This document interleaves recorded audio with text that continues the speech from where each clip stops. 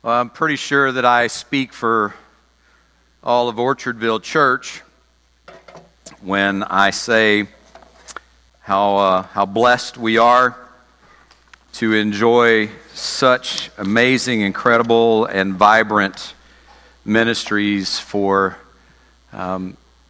everything from our smallest of the small who haven't even grown into their antlers yet to our teenagers and everything in between. And so well done, kids. Well done, youth. Outstanding work.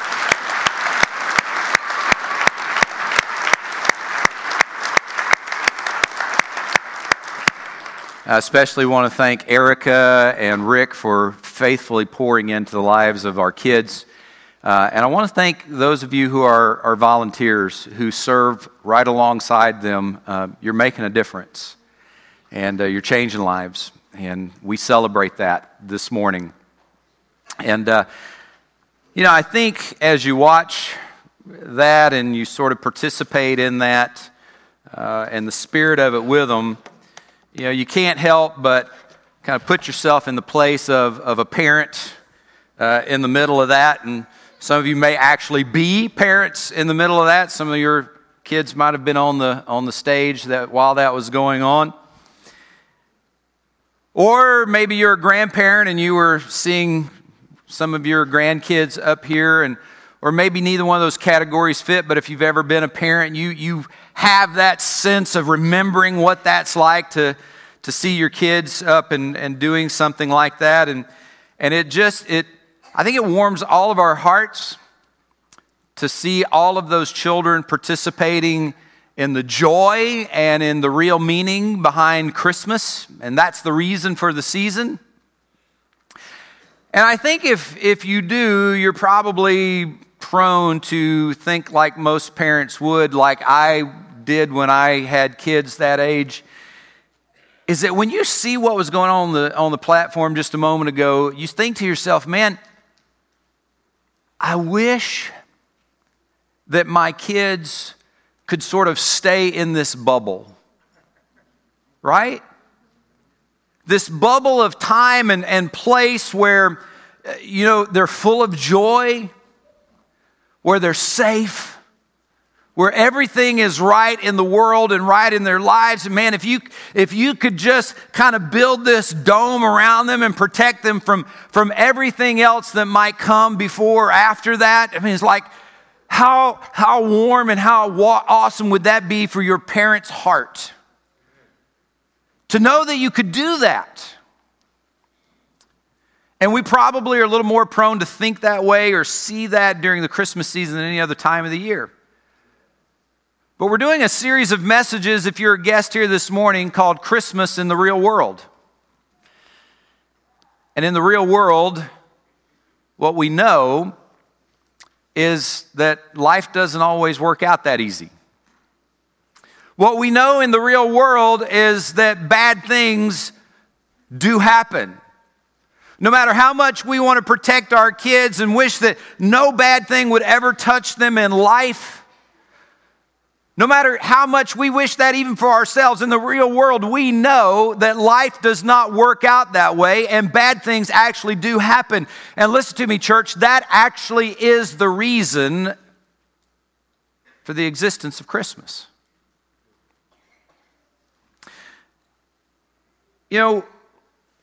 One of the favorite songs that we sing, they didn't do it in any of the things that we saw here this morning, but one of the favorites is Joy to the World. Joy to the world. The Lord has come. And one of the names that was given to the Lord was Emmanuel.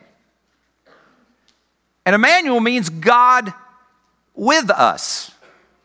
God left heaven and showed up in the flesh to be with us. Joy to the world. The Lord is Emmanuel, with us. The Lord is come.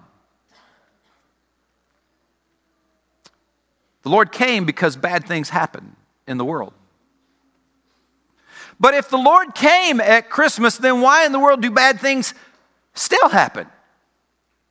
Right? I mean, if Jesus came, then why do bad things happen? Why do some horrible, ugly things happen in the world if Jesus actually came?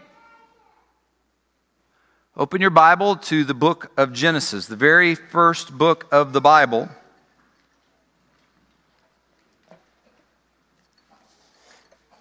Genesis chapter 3.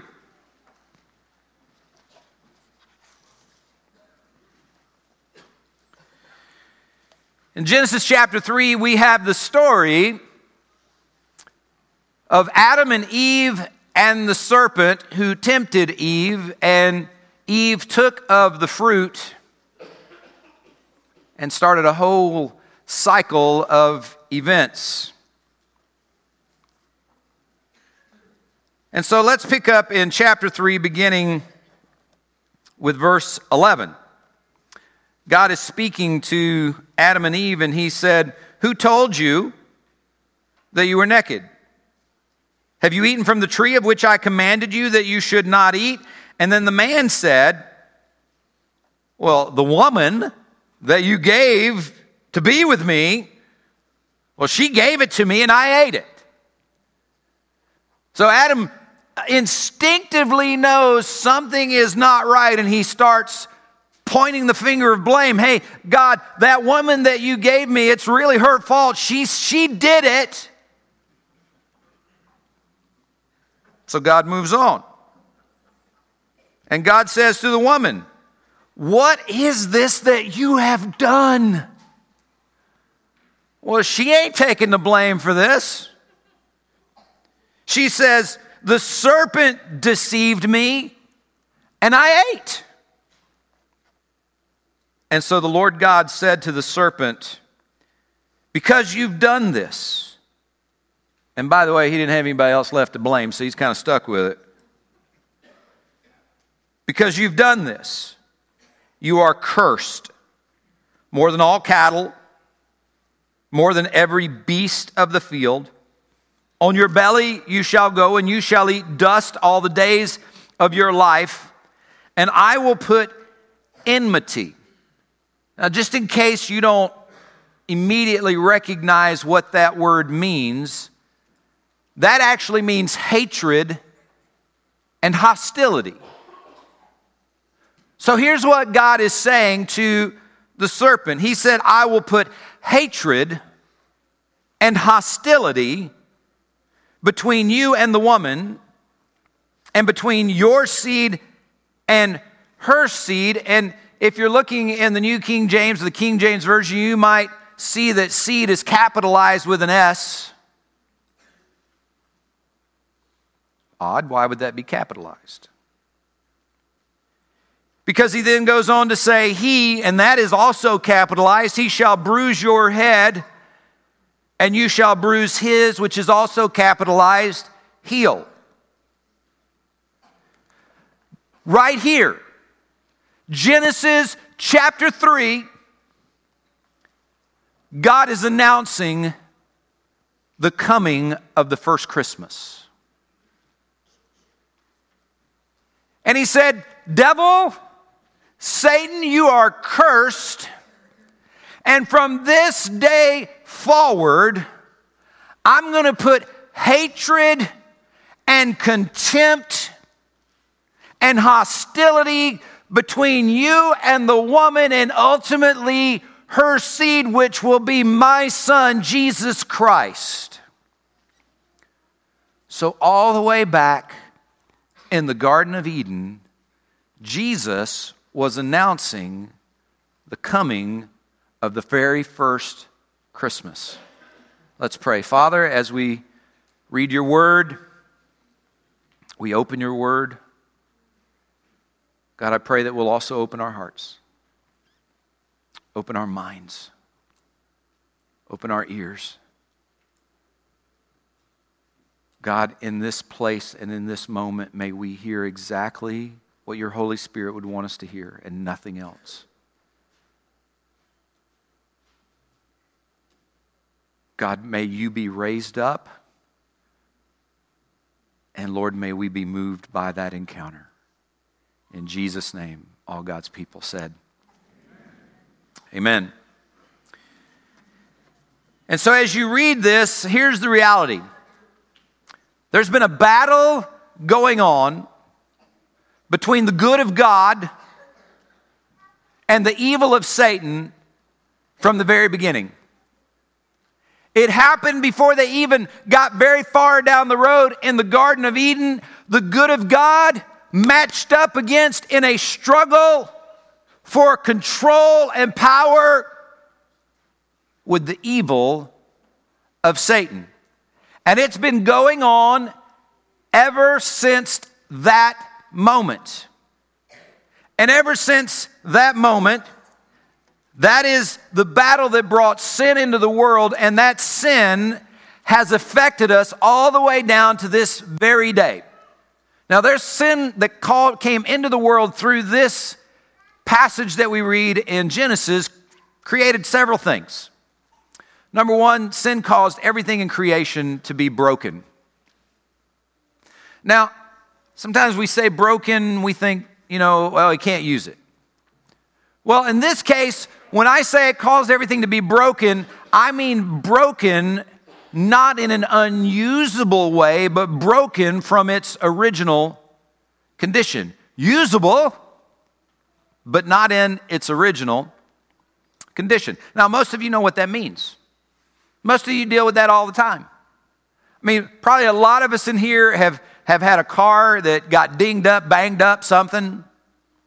And you look at it and you hear from the insurance company and they offer to pay X amount of dollars to fix it.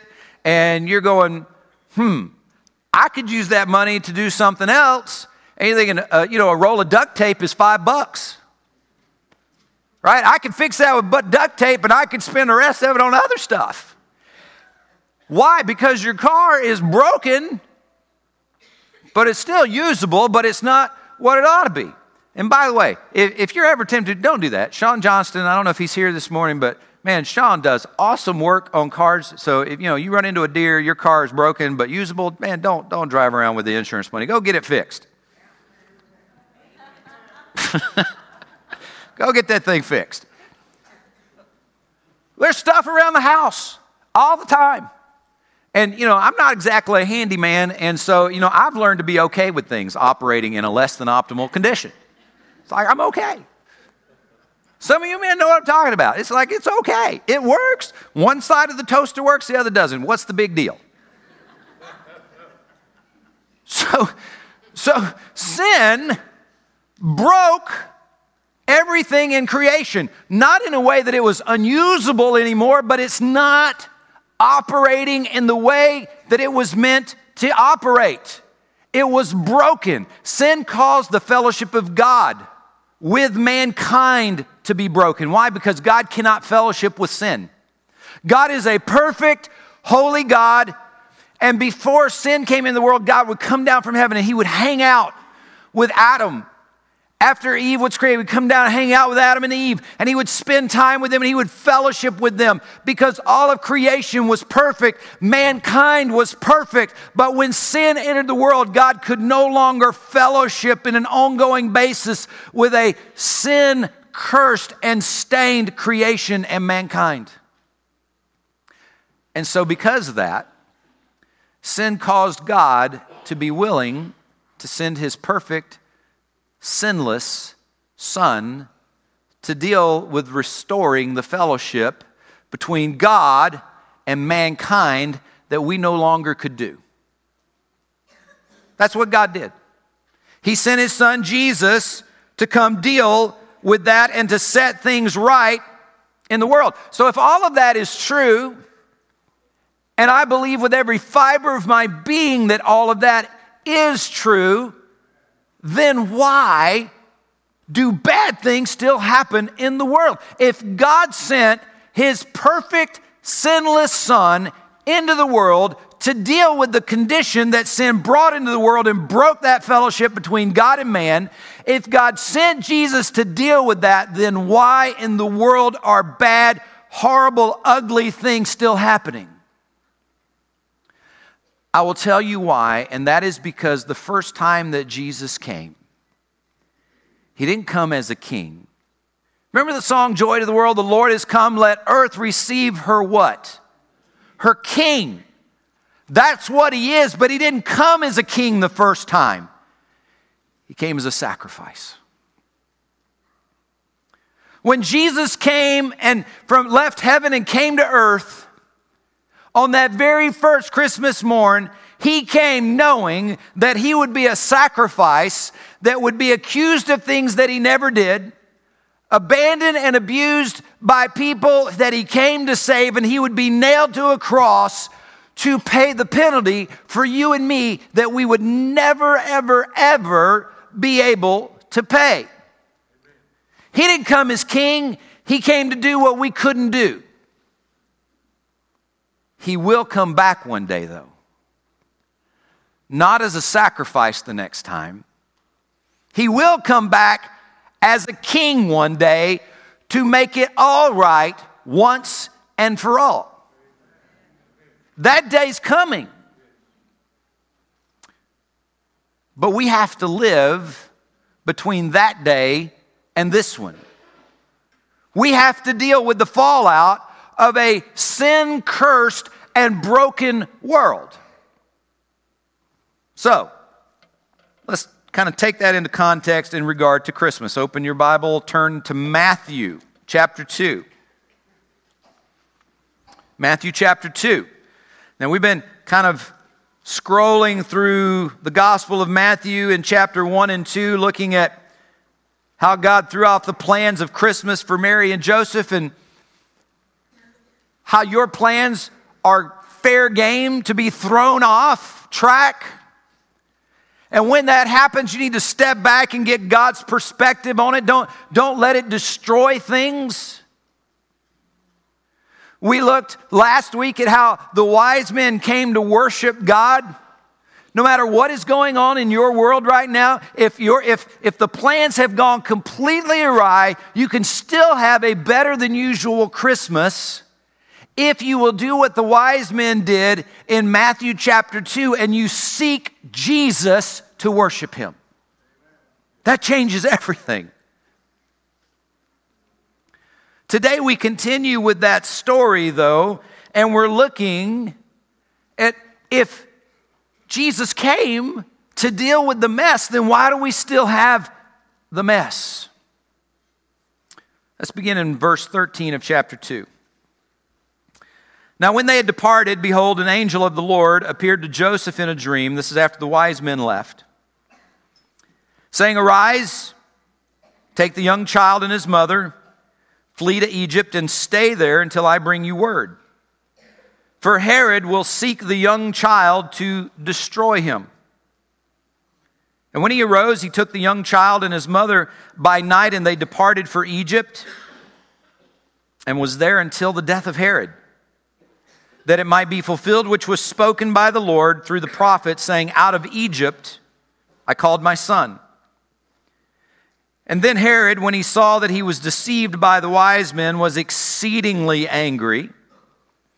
And he sent forth and put to death all the male children who were in Bethlehem and in all its districts from 2 years old and under, according to the time which he had determined from the wise men. And then was fulfilled what was spoken by Jeremiah the prophet, saying, A voice was heard in Ramah, lamentation, weeping, great mourning, Rachel weeping for her children, refusing to be comforted because they are no more. Verse 19, And now when Herod was dead, behold, an angel of the Lord appeared in a dream to Joseph in Egypt, saying, Arise, take the young child and his mother and go to the land of Israel, for those who sought the young child's life are dead. And then he arose, took the young child and his mother, and he came into the land of Israel. But when he heard that Archelaus was reigning over Judea instead of his father Herod, he was afraid to go there, and being warned by God in a dream, he turned aside into the region of Galilee. And he came and dwelt in a city called Nazareth, that it might be fulfilled which was spoken by the prophets, He shall be called a Nazarene. So as you read through this passage from Matthew chapter 2, we're just confronted with some hard realities here. See, God sent His Son Jesus to deal with the fallout that happened in Genesis chapter 3. But you can immediately see as you read this passage that Jesus being born did not stop bad things from happening. In this same chapter, you have this incredible comparison. You have the total and complete innocence of Jesus, the Christ child. And on the other hand, you have like the total anarchy and treachery of Herod. You have the salvation of God that is presented through His Son, Jesus Christ. And you have the total destruction of probably hundreds of innocent children, 2 years of age and under. You have purely good, and you have purely evil, all in the same chapter, the same time when Jesus is arriving. You know, I think sometimes we look at the news and we read things that, you know, it just boggles your mind. You go, how in the world could somebody do that? How in the world could somebody do what they just did? How can somebody walk into a church and shoot people up? How can somebody walk into a school and kill innocent children? How can somebody do that? Church, it is because evil still exists in the world. This has been a battle going on from the beginning of creation between God and Satan, and it came to a head in the Garden of Eden, and it has been full warfare ever since. Jesus came to deal with it, but He came as a sacrifice, not as a king. And so His birth did not stop bad things from happening. His birth didn't eliminate suffering either. Usually hand in hand with those bad things is the suffering that goes along with it. You read in verse 18, a voice was heard in Ramah, lamentation, weeping, great mourning, Rachel weeping for her children, refusing to be comforted because they are no more. I don't know if I've ever personally experienced that kind of anguish, but I know some of you here this morning you have. What do you say to that? What do you do with that? Maybe some of you read the story this week of a young mom, a weathercaster on a station in Detroit, 30-something years old. She took her life, left behind a husband and 2 children. Can you even begin to imagine the grief for a husband and 2 children who are dealing with a wife and a mother taking her own life this close to Christmas? How do they back up and celebrate Christmas going forward? How do they back up and separate out the pain that came into their life during the Christmas season and act like it's all good? There was a man that I knew several years in Peoria. He's a wonderful man, tender-hearted, do anything for you. He just never ever seemed to really enjoy Christmas. I couldn't figure out what it was. I mean, because he was a good-natured guy and soft-hearted. enjoyed being around him, enjoyed talking to him, but he just always seemed a little disconnected at Christmas time. I asked him, one day, I'm like, is there something that I can help you with? And there really wasn't, but he shared with me that quite a few years ago, in different years, he'd lost both his mom and his father during the Christmas season. And he loved them. And he had a hard time celebrating Christmas when two people that he loved so much passed away and went on to be with the Lord during the Christmas season. Some of you are dealing with things that I don't even know about this morning. Things that happened during the Christmas season. You come to the Christmas season and it's not all happy, happy, joy, joy for you. Because when Jesus came, he didn't stop bad things from happening, and baby Jesus didn't put an end to the suffering in the world. People still deal with a lot of very, very, very hard things.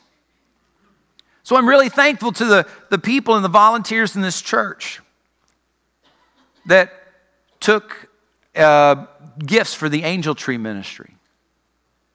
There are families with moms or dads that are not with them because of bad things that happened, mistakes maybe that made, bad choices, whatever the reason.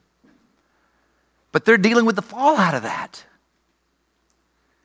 And those angel tree gifts go to help show love, the love of Jesus to people in those places, in those times. And I so appreciate the volunteers from our church who either took them already or still planning to take them between now and Christmas. What a beautiful illustration of the love of Christ.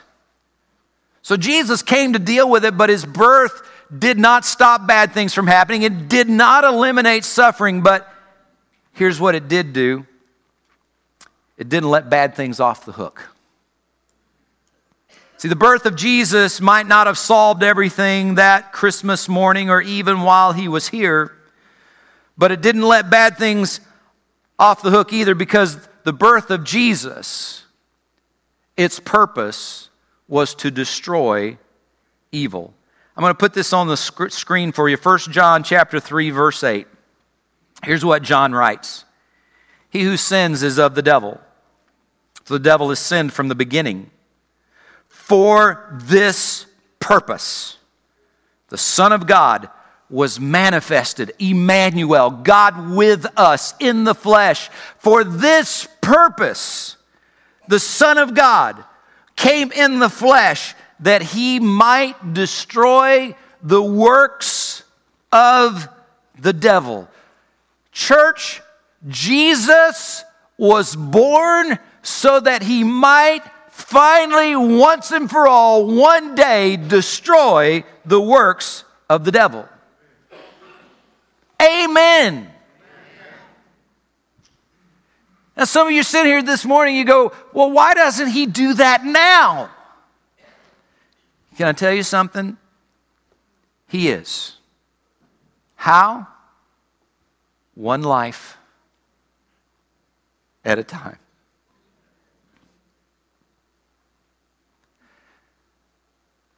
Some of you here this morning, you were so far from God once upon a time. You were in a place there was no hope, no way out, no way that this life is ever going to work right for you. And yet somehow God found you. And it changed everything. I was watching the worship team play last Sunday, and I think part of the worship for me was watching Aaron play the guitar.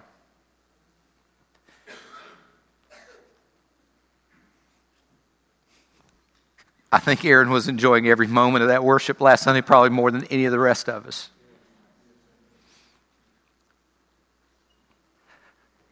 Why? Because God is conquering evil one life at a time right now. God is patient, so that we might all come to redemption, we might all come to salvation. And he didn't eliminate suffering either, but because he was born, there will be a day that there will be no more suffering for those who call him Lord. Revelation 21:3-5. John writes this. He said, "And I heard a loud voice from heaven saying, 'Behold, the tabernacle of God is with men, and he will dwell with them,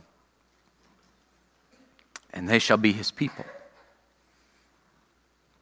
God himself will be with him and be their God, and God will wipe away every tear from their eye. And there shall be no more death, nor sorrow, nor crying. There shall be no more pain, for the former things have passed away.' And then he who sat on the throne said, 'Behold, I make all things new.' And he said to me, 'Write, for these words are true and faithful.'" See, as we deal with Christmas in the real world, we can't help but realize that we are in a land between two places. See, we're between then and now. We're between the suffering that is still very much a part of this life and the unmitigated, unending joy that will one day be a part of our existence in eternity. We are in a land between the pain and the disappointment that sometimes it feels like we deal with every day, and a place where there will be no more sadness, no more sorrow, no more tears, no more death. That's why Jesus came, to offer that. As I was kind of meditating on this passage of Scripture for this morning, and I kept seeing those words. These words are true and faithful.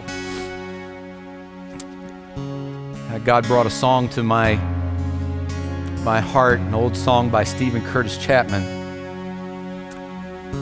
It says, "My Redeemer is faithful and true." It's a song that says, no matter all of the ups and downs that I've been through in life,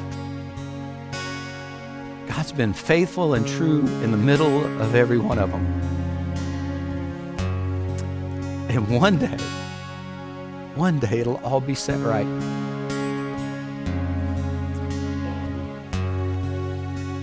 The last time that Leslie and I sang this song was just a little over a year ago. It was in November of last year in a church in Presque Maine, as we said goodbye to my father-in-law and her stepdad, John. And this song was very much true of his life. But because he gave his life to the Lord, we know that he went to be with the Lord face to face. And because we've put our faith and trust in the Lord, we know that one day we will also do that. And when we get there, we'll say hey to John again. That's the reason for Christmas.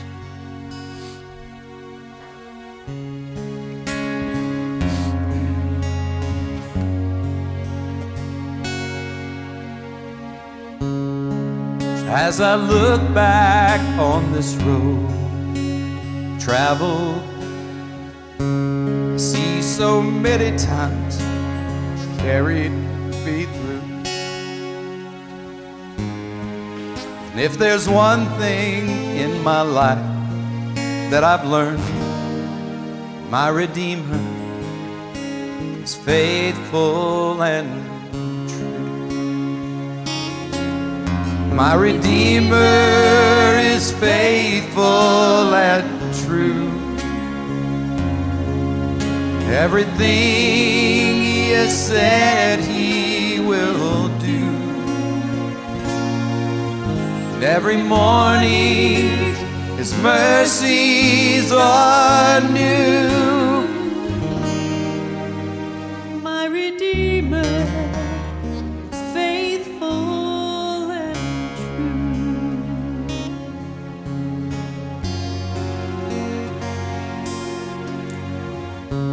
My heart rejoices when I read the promise. There's a place that I'm preparing for you. I know someday I'll see my Lord face to face. My Redeemer is faithful and true. My Redeemer is faithful and true. Everything He has said He will do. Every morning His mercies are new. My Redeemer is faithful and true. And in every situation proved His love to me. And when I lack the understanding, He gives more grace to me. And my Redeemer is faithful and true. Everything He has said He will do. Every morning His mercies are new. My Redeemer is faithful and true. My Redeemer is faithful and true.